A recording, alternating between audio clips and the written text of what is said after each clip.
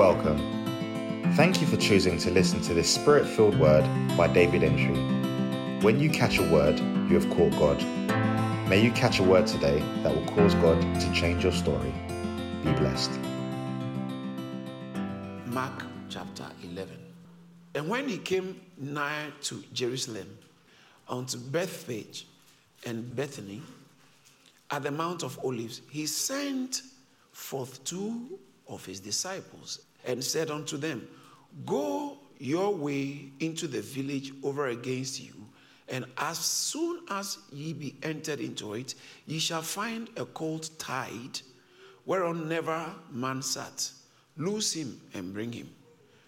And if any man say unto you, Why do ye this? Say ye that the Lord has need of him, and straightway he will send him hither. And they went their way and found a colt tied by the door without, in a place where two ways meet, and they loosed him. And certain of them that stood there said unto them, What do ye? Loosing the colt? And they said unto them, even as Jesus had commanded them, and they let them go. And they brought the colt to Jesus and cast their garments on him, and he sat upon him. And many spread their garments in the way, and others cut down branches of trees and strawed them in the way. And they that went before and they that followed cried, saying, Hosanna! Blessed is he that comes in the name of the Lord. Blessed be the kingdom of our father David, that cometh in the name of the Lord. Hosanna in the highest. Here ends the reading of God's holy word. Amen. This is usually called the triumphant entry, when Jesus entered into Jerusalem. But prior to that, in today's Bible reading, our general Bible reading, Mark chapter 10, somewhere in the verse 32 downwards to 34, Bible says that he began to explain to his disciples, and he began to tell them. That's very, very interesting. And he took them again, he took the 12, and began to tell them what things should happen unto him, saying, Behold, we go up to Jerusalem, and the Son of Man shall be delivered unto the chief priests and unto the scribes, and they shall condemn him to death, and shall deliver him to the Gentiles. And they shall mock him, and shall scourge him, and shall spit upon him, and shall kill him. And the third day he shall rise again. This was what was ahead of him. They shall arrest him. They shall suffer. They will beat him. They will scourge him. They will spit on him. And yet he entered that territory triumphantly. And when he was entering, when you study the text very carefully, or scriptures very carefully, the story of Jesus, there is nowhere in the Bible you saw Jesus riding. Neither a bicycle, a horse, motor, or a cow, or a donkey. Jesus never wrote anything from the scriptures we have been told. He was always walking. Jesus was always walking. So does it imply that if he's here, he'll be walking? I don't know. So, he was always walking. But when he was entering Jerusalem for his suffering, going into suffering, for the first time, he rode as a king. In those days, a king has absolute power. Anything a king wants, he asks for. If he wants somebody's wife, he said, bring me that wife. Abraham, the story of Abraham. So he said, no, I have to say it's my wife because they'll kill me because of my wife. The king said, bring her to me. David saw somebody, said, go and bring her to me and stuff like that. So horses and cows and stuff like that, it wasn't a problem. Including, they can take your child, take your wife, take your daughter, take your... So the king always gave instructions, go and bring something. Isn't it interesting that Jesus sent the disciples, said, go, there's a colt there, bring him to me. But in those days, kings didn't ride on donkeys. A king on it. What kind of king is this? He's riding on a donkey. It's like you go to UN meetings or maybe and head of states are coming and this other head of state comes with a punto. of some small Fiat. Now, what kind of king is this? No, normally they come in a convoy and limousines and stuff like that. Jesus came as a king, but guess what? His crown was tongues, and what he rode on was donkey, not a horse. That connotes a certain attitude of humility. He didn't enter with pomp and pageantry, even though he entered as a king. He didn't enter with pomp and pageantry because he was showing us something, how lowly and humble he was. And in Matthew chapter 21, particularly verse 4, Bible gives us why he had to go on a donkey. He rode on a donkey. All this was done that it might be fulfilled, which was spoken by the prophets. Say the prophets. The prophets. I like that. Say the prophets. The prophets.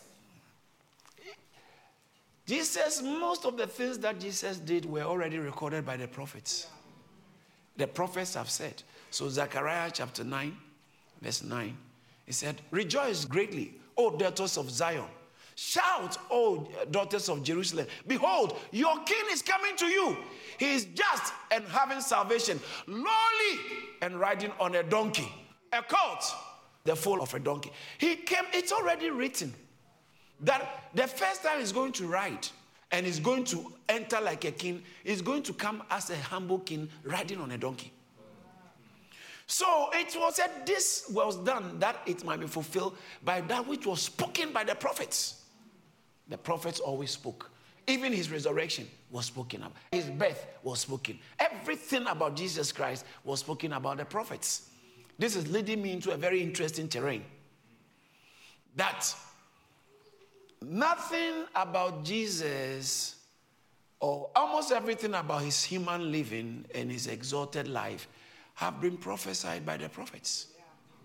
So that's why most of the time you see that it might be fulfilled by that which was said by the prophet. Matthew chapter 2, they took him, Herod wanted to kill him. They took him to Egypt that it might be fulfilled by that which was written by the prophet. He was brought back that it might be, and settled in Nazareth that it might be fulfilled by that which was said by the prophet.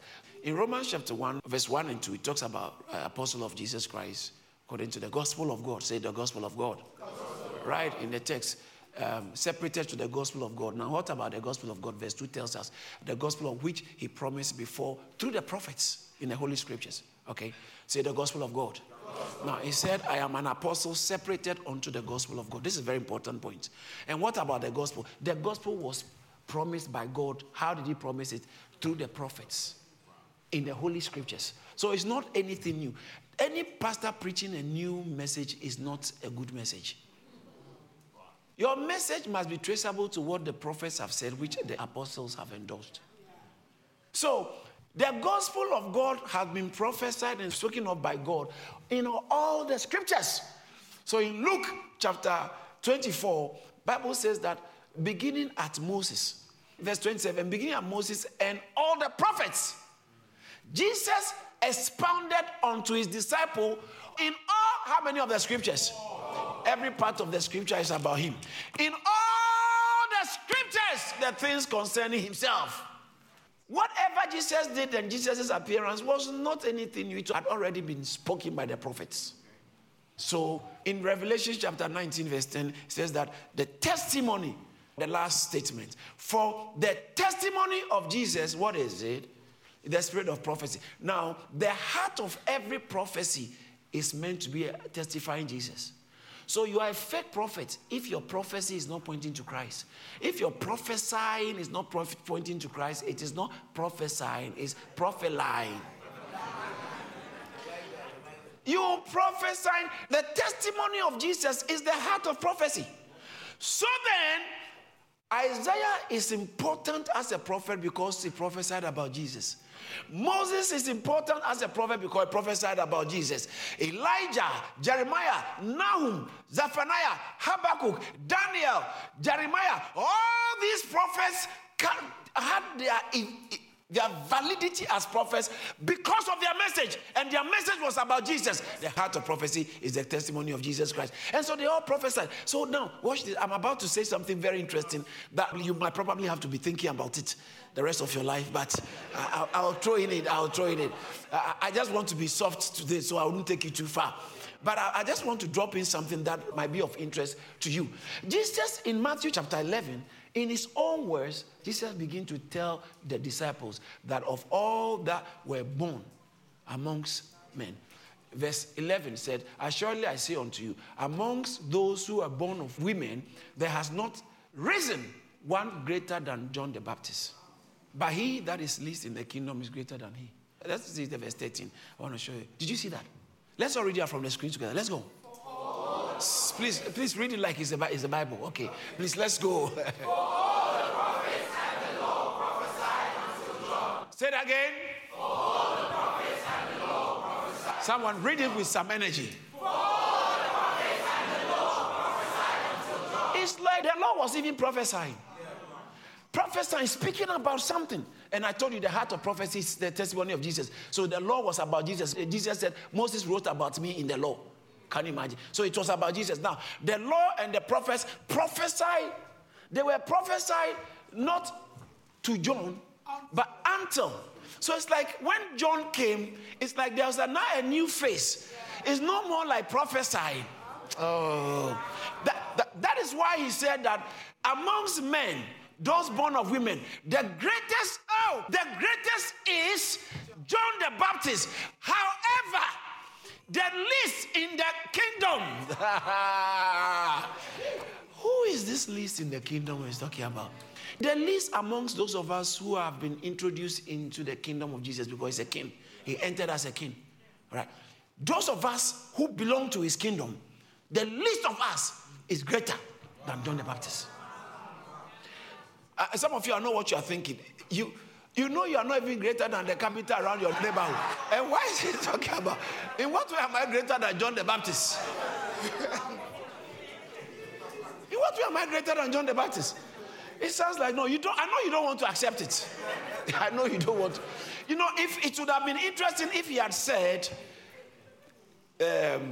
amongst the pastors, the prophets in the New Testament, the pastors, the least of the pastors, or the pastors are greater than John the Baptist. No, he didn't say. He said the least in the kingdom. Now, if you are in the kingdom, you are greater than John the Baptist. How? John the Baptist, the one who was eating honey and locusts, wild honey. And Bible says that in Mark chapter 1, the whole city, Jerusalem, went to the wilderness to go and hear him. He wasn't working miracles. He didn't cast out devils. And yet, all the land of Judea and those from Jerusalem went out of city into the wilderness just to go to John the Baptist. They went to him and he was baptizing them. They were confessing their sin. This guy, you know, but even social media, no one is following you. And Jesus said, it would have been a problem if it's the pastor who said it, but Jesus said. So what does he mean by that? That's why I said I was going to say something for you to think about it, maybe the rest of your life. In the Old Testament, they prophesied. But in the New Testament, it's not prophets, it's preachers. What are you doing? Why are you looking for a prophet when you can have a preacher? I know you don't get. I told you I'll tell you something for you to be thinking about. Are you trying to say there are no prophets in the New Testament? Not in the way. The prophets in the New Testament are first of all preachers. Every member of the New Testament kingdom and New Testament church is a preacher. A preacher in these times, a preacher is more powerful than a prophet. I'll explain it. In Colossians, I know some of you, I told you I'll give you something to think about. In Colossians, in the book of Colossians chapter 1, it talks about, I've been made a minister of these things. Paul talking of the mystery, of which I became a minister according to the stewardship of God, which was given to me for you to fulfill can you imagine someone was made a minister to fulfill the word of God? The original Greek translated to fulfill is to complete. without the preaching of Paul, the word of God, the message of God, the program of God, to get it out, to understand is not completed. That is why the mystery was given to him. This mystery that was hidden in God. Oh, you remember? It was hidden in God. This mystery that was hid in God. And nobody knows, all generation now has been given to Paul to reveal it. In Ephesians chapter 3 verse 5, it talks about this mystery now has been made known to God's prophets and apostles by His Holy Spirit. So now, look, verse 27 talks about Galatians chapter 1 verse 27, God, Christ in you, the hope of glory. But that's where I'm going. I have this habit of trying to read more. So sometimes instead of going to 28, I just want to go to 27, and then I get tempted to go to 26. So just in case someone who will not read their Bible after church will be forced to read a bit more. 27, I have to show you something. To them God willed to make known what is the riches of the glory of this mystery amongst the Gentiles, which is Christ in you, the hope of glory. Let's all say Christ in you, the hope of glory. Christ in you, the hope of glory. Please say it again. Christ in you, the hope of glory. Now look at the next verse. Him. This him is talking about who? Christ. What do we do to Christ? We preach. Him we preach. Him we preach. It says that great is the mystery of godliness. 1 Timothy chapter 3 verse 16. Great is the mystery of godliness. God was manifested in the flesh. This mystery. God was, without controversy, great is the mystery of God was manifested in the flesh, justified in the spirit, sent by angels. What? Preached. Preached. Go into the world and preach the gospel.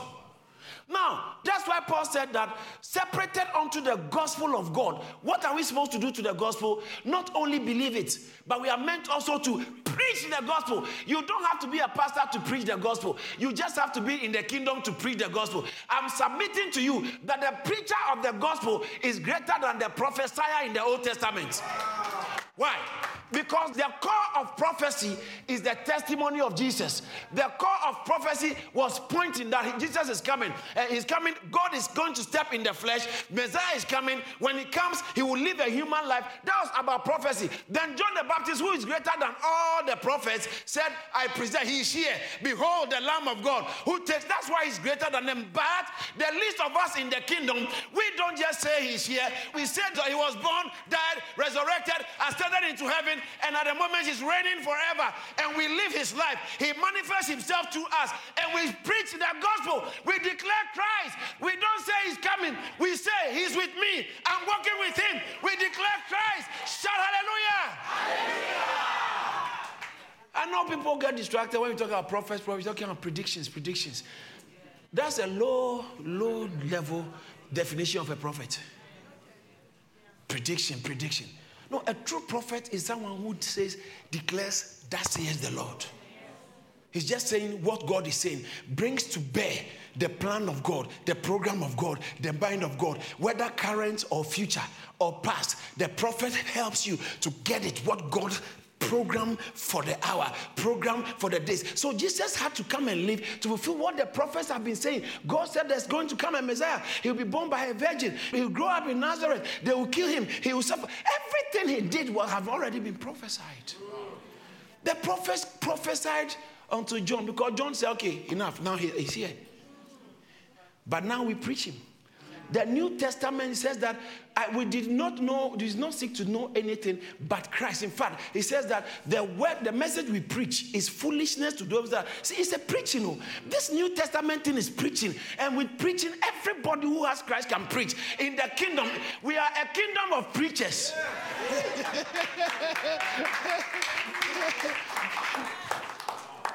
How can they call on him who they have not heard? How can they hear without a preacher? Oh, the preacher is the means to salvation. Come and tell them, can I say this to you? God has committed the declaration of the Christ who lived a physical life. So when we talk about Christ, we're always pointing to something in history. You can't change it. It's already happened. When we talk about the Christ, but we don't only talk about the historic Christ. We also talk about the ascended Christ, the reigning Christ. And you know how he's reigning? He's reigning through the church on earth. Permit me to take you a little further. I know you are wondering, what is it? I have to share you some things that the rest of your life you'll be thinking about. So that every time you read the Bible, once you have that piece of truth, when you read the Bible is like a jigsaw puzzle. If you take one in itself, you won't get the picture. But as you begin to take others, you begin to see that it's a complete program of God from Genesis to Revelation. It's a complete program of God. The church, according to Ephesians chapter 1, verse 19, verse 20, 21, it talks about how the Spirit that raised Christ from the dead and seated him in heavenly places, far above principalities. Where is Christ seated? Far. I can't hear you. Far. Wow. Far above principalities and powers, might, dominion, and every name that is named, not only in this age, but also in that to come. So where is Christ seated? Far above. But this is what I want to submit to you. God is operating something like a satellite system. See, when you are driving and you are using satellite navigation, in fact, Elon Musk has got this satellite internet wherever you are. You don't need wires. You don't need wires. Wherever you are, you can, once you are logged on, you can have access to high-speed, potentially high-speed broadband or internet and something like that. And when you are driving your car, that is operating, you are being directed and guided and controlled or guided by something that is way above. That's why it looks like the future of war is going to be in cyberspace. Because they can use something and control everything. So what I'm trying to say is that Jesus Christ is seated where? Far above what? Principalities, all powers, name that is seated above. But it doesn't get stuck there. Look at the next verse. That's what we keep missing. The next verse. And God put all things under his feet. And then, is that all? And gave him to the church. Gave him, watch this, gave him to be the head over all things to the church. Watch this. The reigning Jesus is actually being beamed out like satellites into the church and operating within the church. Yeah, I just want to wait for you to think. The church is not a unilateral organization. We take orders from above, far above principality. He is not just giving instructions. He's actually living his life to the church. Do you know why? He gave him to be the church. He gave him to be, the head. The head. This is it. And gave him to be the head over all things to the church. And what is the church? It's in your own Bible. See, this is. In fact, it's grammar, pure grammar. The church, which is his body. Did you remember he said, destroy this temple, and in 3 days, John chapter 2, verse 8, he said, what sign will you give us? See you do this thing. He said to them, verse 19, destroy this temple, and in 3 days I'll raise it. And you know what? Before they crucified him, they brought railing accusations against him. They said, this man said he will destroy the temple.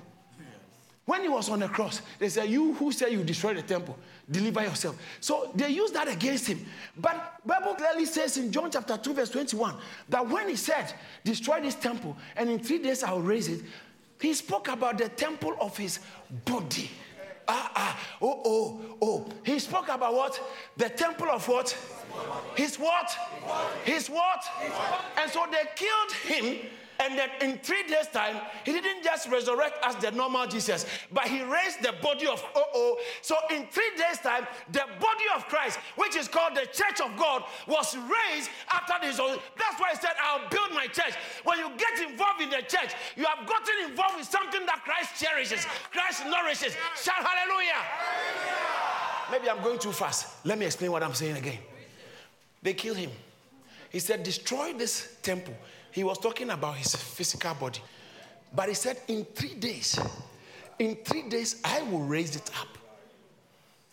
I will raise up a body in 3 days.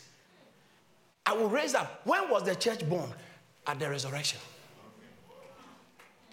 That was when the church. What is the church? I know some of you don't know that the church is the body of Christ. I think it's just like body of lawyers, body of doctors. No, not in that sense. It's the actual operational body of Christ on earth. That is why, can you imagine a body? The head is in heaven, the body is on earth.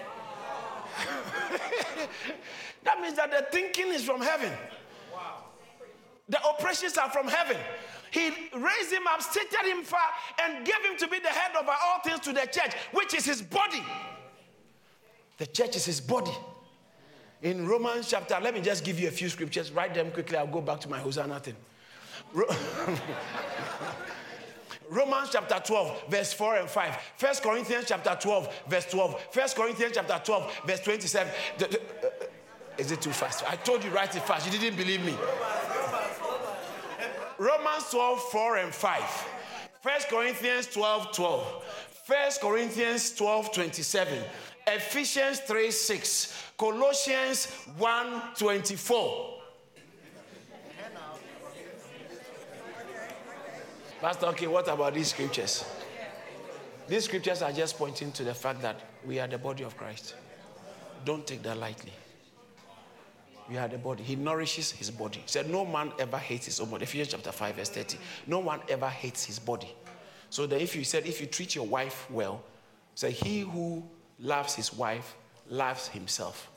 Yeah, it's in the Bible. He who loves his wife loves himself. Verse 29. For no one ever hates his own flesh, but nourishes and cherishes it, just as the Lord does the church. So the church is the flesh of the Lord. Yes.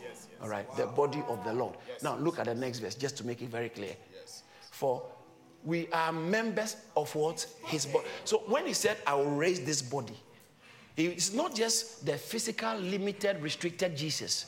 He's talking about the universal Jesus, the universal body of Christ. Now, can I take you a little further? This is going to be interesting. The body of Christ is not only pastors and congregation. The body of Christ includes anybody ever who has been born again, including Peter, including John. So right now, they are all part of this universal body. But it gets even very interesting when you realize that it's not only Peter. So all those saints before Jesus, talking about Abraham, does it make sense when Jesus said, Abraham desired to see my days? Because they were all looking forward to the cross, whilst we look back to the cross. But we are all one body of Christ. Abraham is part of the body of Christ. All right, let's go back to Hosanna. What has this got to do with Hosanna? I told you last week that Jesus' main purpose for coming on earth, I think we have to establish that, because we have been told that he came so he can die for our sins. Yes, but that's not a complete story. That's not a complete story. Because when they asked him, who do men say I am? And he said, Peter said, you are the Son of the living God. He told him, you are the flesh and blood. And upon this rock, I will build, I will die. I will build my church. I will build my body on a rock. He came to build. That's why the church was never an Old Testament philosophy. That's why the Old Testament prophets could talk about the church. They were talking about the church. And do you know what they used to do? They are serious prophets, because the same Spirit of Christ that operates in them. So, like, I'm a prophet. I come and prophesy. Jesus is coming. There's a great man coming. There's something, prophesy the things of God. And meanwhile, the things they are prophesying, if you remember, has been hid in God. And yet God kept them prophesying. So now, what has been hid in God you are prophesying about? If you can hear what yourself, you'll be wondering, but what are these things I'm talking about? This sounds unreasonable. So they'll finish prophesying and they can't sleep. They go and then, what am I? Then, do you know what they do? They start to search. They research. They go Google. They were doing Google and they were searching not just casually. They were searching intensely. What is this that I'm prophesying about? Because what they were prophesying about was a subject that has been hid in God. But yet, God does nothing without speaking first. So he allowed his prophet to keep talking about us, the church. And yet they speak about the church and they didn't understand that the Jews and the Gentiles will be reconciled to God in one body. Ephesians chapter 2 verse 16 will be reconciled in one body, one body. They were prophesying these things which did not make sense. And so they kept searching. But in Romans chapter 11 verse 33 says that all the depths and the riches, both of the wisdom and the knowledge, are unsearchable. Stop searching. How unsearchable. Unsearchable. In Ephesians chapter 3, it talks about that I will preach the unsearchable rich. Verse 8. I will preach the unsearchable riches. Unsearchable. These are unsearchable. But the prophets search diligently. They search intensely. These things they are prophesying about. What am I talking about? I'm trying to get somebody to have a certain understanding that when we talk about the church, it's not what many people think. The church is a major program in the mind of God, which is being revealed, which is now have become actualized. And the end of the church, last week I said that no human being can build for God, right? Yes. You remember? Can I tell you why no human being can build for God? Why can't any human build for God? Because Bible says that, David, you want to build me a house? No, your son will build. And that your son, he was talking about the coming Messiah. I will show you in a minute. That your son, he was talking about the coming Messiah. Because Stephen from Acts chapter 7 verse 48 makes us to understand that no man, God does not dwell in temples made by hands. Yeah. So no man can build for God. Is that right? Yes. So if no man can build for God, the question is, but why can't us build? I want to give you just two. Just two. This is rational deduction. The first one especially. What would be the size of the room you build for him? What would be the size of his bedroom? Do you know the size of God? How can you build anything to contain God, who is a spirit? So, and yet God wants a house on earth. And yet human beings cannot be built to contain, because John chapter 4 verse 24 says, God is a spirit. God is a spirit. What can you build? You can build a cage to keep a lion. You can build a cage to keep an anaconda. You can build a cage to keep a tiger. But you can't build a cage to keep a ghost. How can you build anything to contain the ghost? Spirits. That's why you can't build anything to contain demons. You say, demons, you are only here. You can't move. I've built something. I've locked them up physically. No, you can't lock them. You don't have what it takes. In the same way, no human being has what it takes to build for God. So number one, you can't build for God because you cannot build for God because you don't know his measurements. But number two, which is a more serious, a very critical, I feel like crossing my leg before I say it. It's a very critical, very serious one. It's because Ephesians chapter 2 verse 21 tells us why you can build for God. Can we all read that from the screen?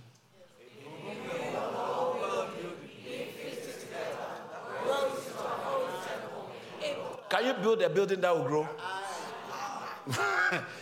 How can you, a human being, build a building that will grow?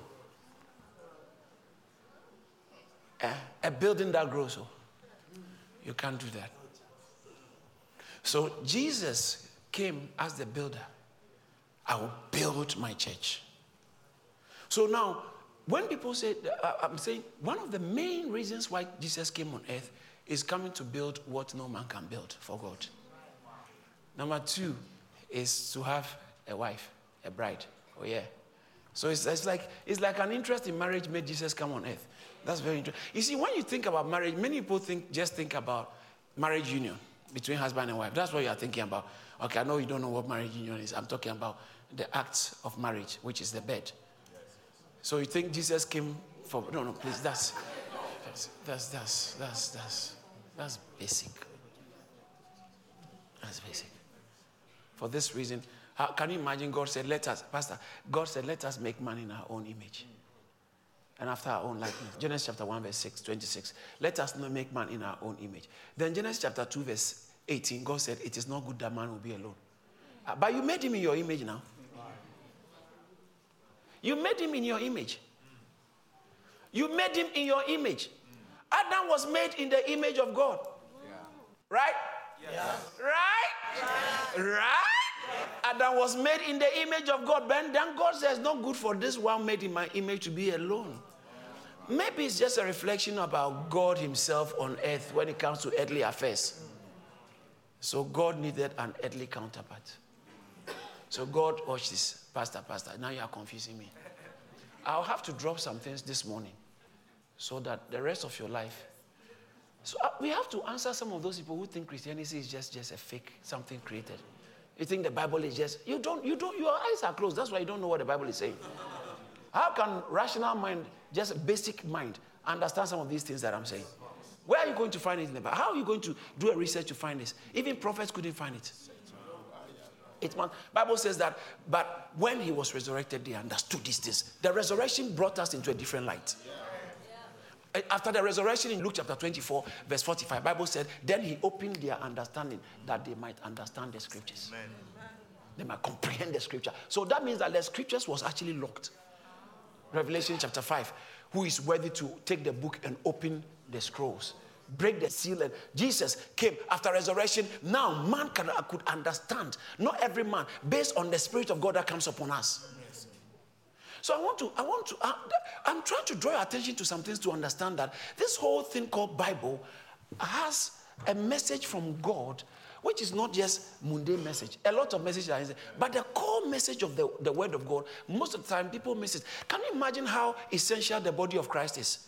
Say the body. The body.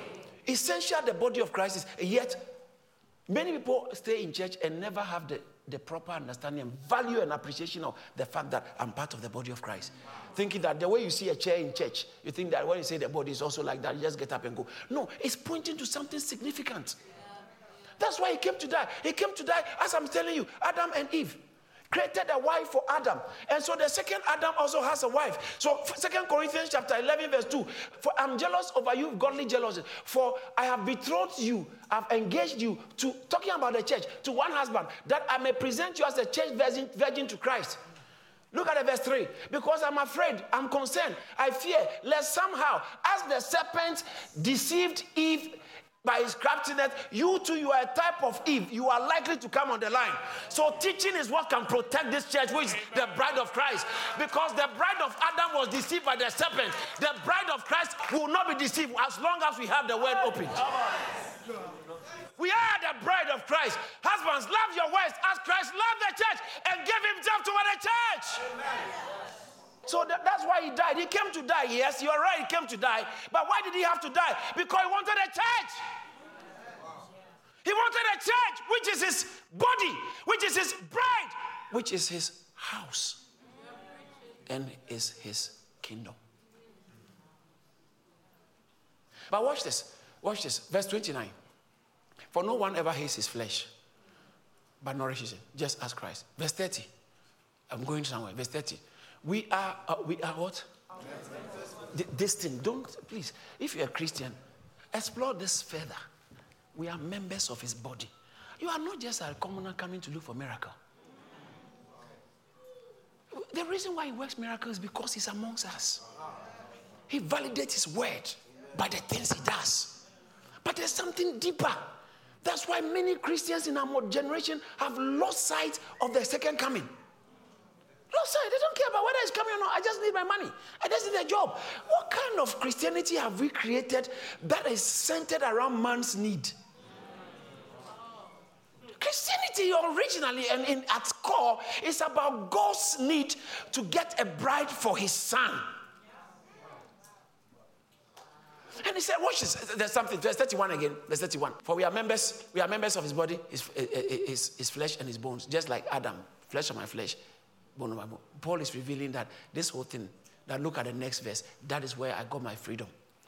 Paul has quoted the same thing. For this reason, a man shall leave his father and mother and be joined to his wife, and the two shall become one flesh.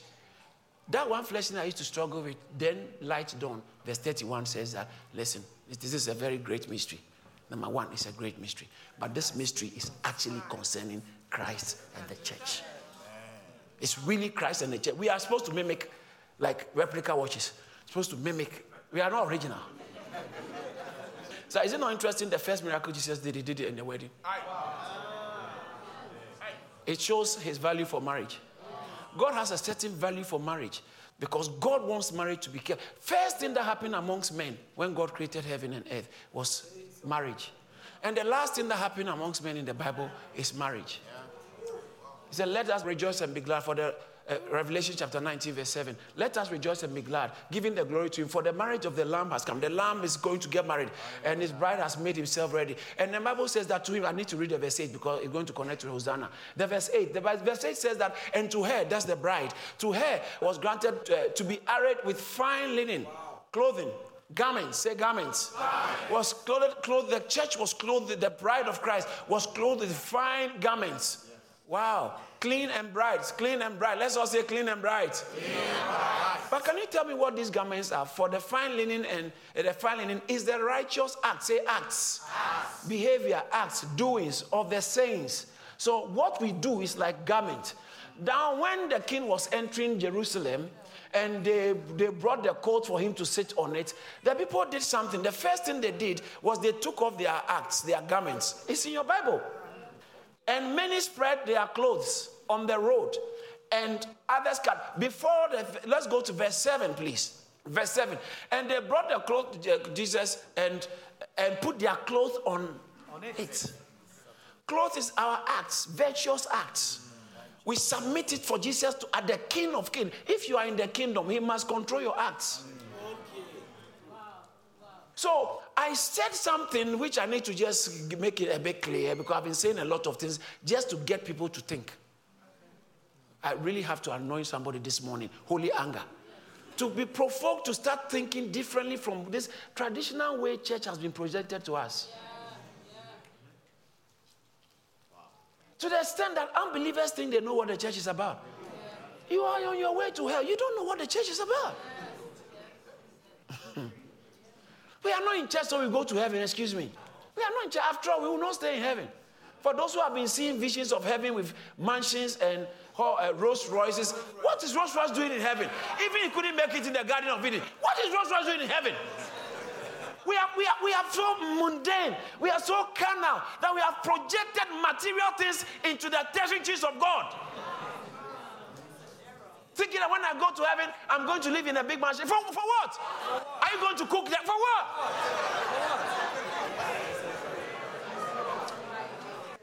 I don't know. There's a holy something on me. I want to trouble somebody in a holy way. In my father's house, there are many what? It's not proper translation. Yes. When you use other translation, it doesn't say mansion. How can there be mansions in a house? In my father, John chapter 14, verse 1, in my father's house, there are many abodes, there are many rooms, there are many dwellings. The Greek word translated mansion is like monet. And that same Greek word, many dwelling, many home. Look at verse 23. It says that if you obey me, me and my father will come and make our dwelling inside you. Our home inside you. Now, every believer is a home for God. Listen to this, I'm going somewhere. Every believer is a home for God. So Christ and God come and make their dwelling in you. We are all the house of God. In this father's house, there are many rooms. There are many rooms. There are many dwellings. Many. We are one house. We are one house. We are one house. The church, it says it clearly, the church, which is the house of God, or the house of God, which is the church of the living God. The house of God is the church of God. The church of God is the body of Christ. It's the same and one thing. One and the same. So in my father's house, Pastor, no, I'm about to trouble you again. What has happened to me today? Somebody pray for me. Now watch this.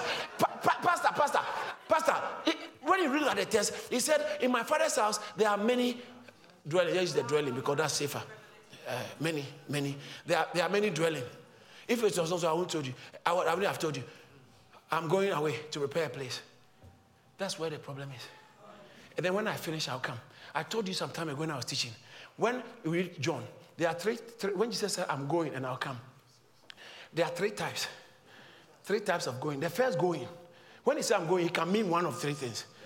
It is determined by the time interval. The first going was the difference with 3 days. I'm going into death. And then I'll come back. Time interval, 3 days. I'm going to heaven and I'll send the Holy Spirit. I'll come back as the Holy Spirit. 50 days. From the resurrection to the day of Pentecost. All right? So he said, I'm going and I'll come back. 50 days. And then the third type of going is I'm going and at the end of the ages, I'll come back. So when he said I'm going and I'll come back, you have to find out which of these going he's talking about. Other than that, you might misinterpret the text. And this particular text in question, chapter 14 of John, verse 2, it says that I'm going to prepare a place. Now I said, when I go, watch this. Look at the text again. Give me the NIV. I have told you, I am going to prepare a place for you. Look at the next verse. For you. And if I go and prepare a place for you, I'll come back. I'm coming back and taking you to be with me. That where I am, there. Didn't he say that if you obey us, we will come and make our abode in you? Before Jesus died, God couldn't live in any human being. How could God live in any human being? The building has not started. God can only live in human beings, not in physical stuff. So Jesus had to go to the cross to make the way. So that now after he had been to the cross, God, that's why the temple in the curtain, Matthew chapter 27, verse 51 was torn.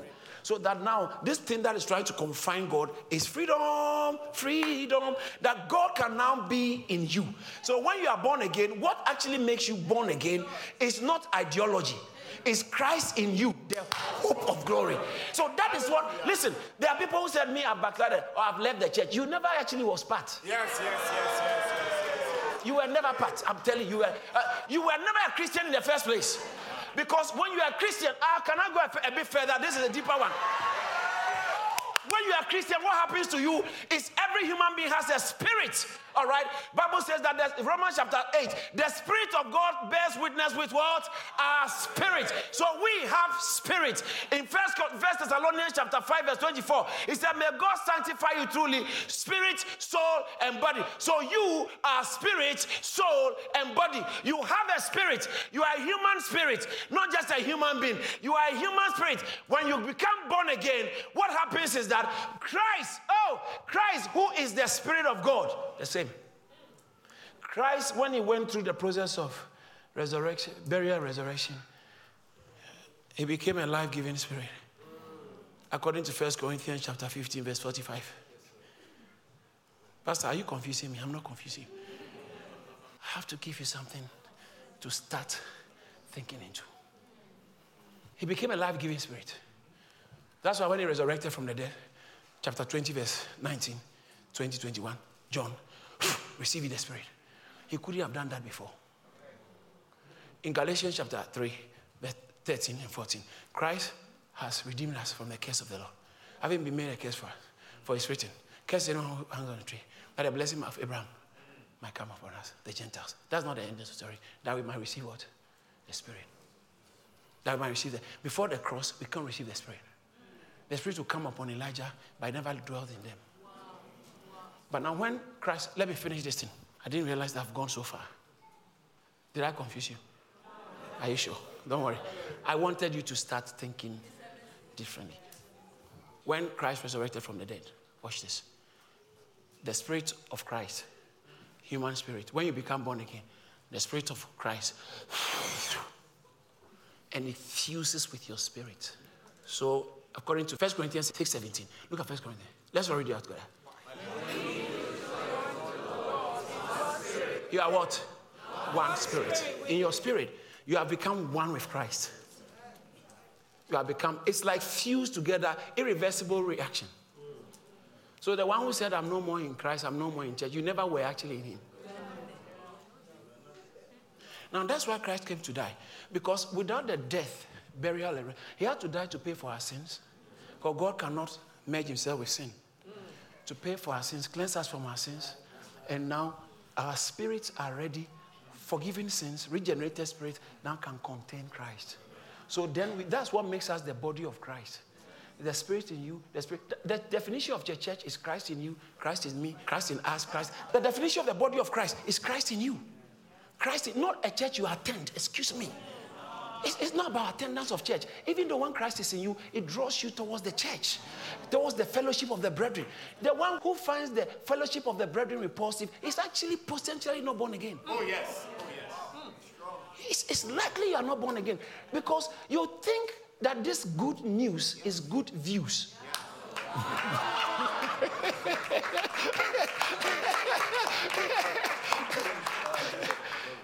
Somebody say, shout Hosanna.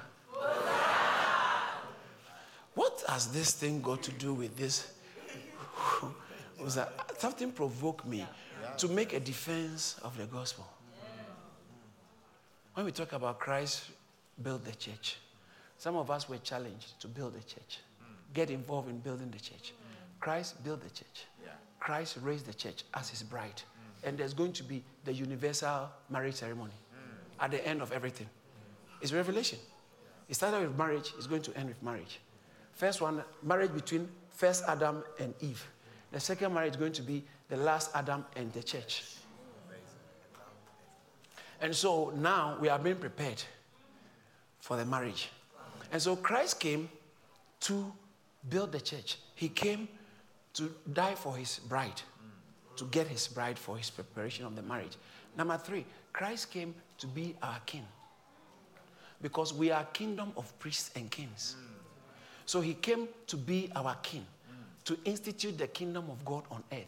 He said, if I, by the finger of God, cast out devils, Luke chapter 11, from verse 20 downwards. If I, by the finger of God, cast out devils, then the kingdom of God is in your midst. So Jesus Christ, he says that the kingdom of God is here. It came with Jesus. Now, when the king was entering Jerusalem, he entered as a king. All right? He entered as a king. And when he was entering as a king, he said, give me a donkey. I don't need a horse because I'm going to ride in majestically. But he came and they remembered. Listen to the chantings they made. In Mark chapter 11, they started saying, blessed is he who comes in the name of the Lord. And not just that. And they said something very, even more strong. And said, the next verse, verse 10. Blessed is the kingdom of our father David. What has that got to do with David? That's the seed of David God promised. Because you can't be the eternal king if you are not from the seed of David. So Jesus had to be the seed of David, not only the one to build the temple, but when David said, I'll build God a house, watch this. When he said, I'll build God a house, in 2 Samuel chapter 7, verse 16, part of what God told him, verse 14 said, I'll be his father, he'll build my house. Verse 16 said, I will establish his kingdom. Verse 16 said, and your house and your kingdom shall be established forever before you. Your throne shall be an everlasting throne. Talking about Jesus. Because David's throne is not everlasting. But his son, Jesus, was coming as a king. So when you look at the text very carefully, these people who were shouting, blessed is he who comes in the name of the Lord. Blessed is the kingdom of our father David. They were making some significant statements based on Psalm 118. Verse 21, 22, 23, 24, 25. Let's look at that and I'll end. Look at Psalm 118. Psalm 118, verse 21. And I'll praise you, for you have answered me and become my salvation. Verse 22 is where the main thing is that. The stone which the builders rejected, let's go together. The stone which the builders rejected has become the chief cornerstone. The next one. This is the Lord's doing. It is marvelous. Let's continue. The next one. Save now, I pray, O Lord, I pray. One more time, that one. Save now. Pause. Save now, that's the meaning of Hosanna. Hosanna means save now. Save now, Hosanna. It's not like, no, it's save now. It's not, there's a, yes, Hosanna is not another word for hallelujah. Hosanna means save now. Jesus means God our Savior. And they were saying save now. For them to use this, when they were saying Hosanna, for them to refer this to Jesus, who was sitting on the donkey and coming into Jerusalem, and there was people were rejoicing, so much noise. Those going ahead and behind were shouting, Hosanna, Hosanna, Hosanna, Hosanna, Hosanna. They were shouting Hosanna. By saying Hosanna, they were saying Psalm 118, verse 25, that save now, oh Lord. But look at the verse 26. They connect that. The verse 25 was talking about the Messiah. Then the verse 26, by saying, look at what they said about the verse 26. He said, blessed is he who comes in the name of the, we bless. So they were actually making a statement that this is the Messiah. They were actually confirming that Jesus was the Messiah by saying Hosanna. Blessed is he who comes in the name of the Father. Blessed is he who comes in the name of the Father. They were confessing that Jesus is the Messiah. For some reason, the Spirit of God was at work from his birth to his death. He entered Jerusalem when he knew he was going to kill him, but he entered triumphantly. Because our triumph comes from the cross. He had to enter triumphantly as a king because he was about to establish the kingdom. Not only build the house, not only raise the body, not only prepare a bride, but he also came to establish his kingdom so that we can be kings and priests. Priests to serve in the temple, kings to reign in his domain. That's why Jesus came. So if you are in the church, and when I say in the church, not you are attending church, if you are in Christ, you must know who you are. You are not an ordinary person. Satan recognizes you. Why would he have said, Jesus I know, Paul I know? Those guys were not in the church. They were trying to operate like the church. The devil whacked them. But the devil made some stark confession that Jesus I know. I also know Paul in the church. You are calling the name of Paul. You are calling the name of Jesus. Shoo, who gives you the audacity to use that name? Satan said, demon said, I know those who are in the church. My brother, I don't know what you might be going through, but your victory has already been signed off.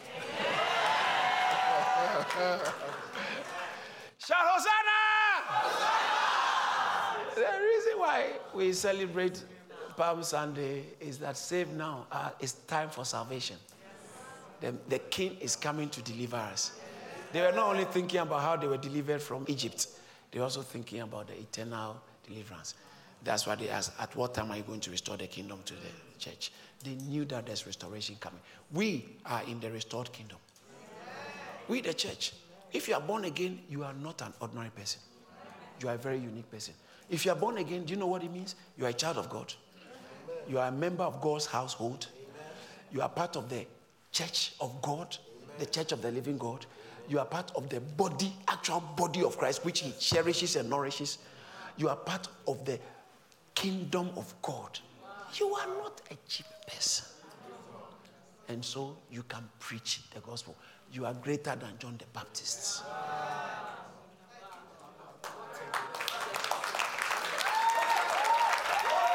Somebody shout Hosanna! Shout Hosanna! Shout Hosanna! Thank you for listening to this message by David Entry. When God speaks, works show, and the works will surely show in your life. To hear more from David Entry, follow him on Facebook, Instagram, Twitter, LinkedIn, and subscribe to Charis Church on YouTube. Don't forget to share and subscribe to our podcast so you're always up to date. Be blessed.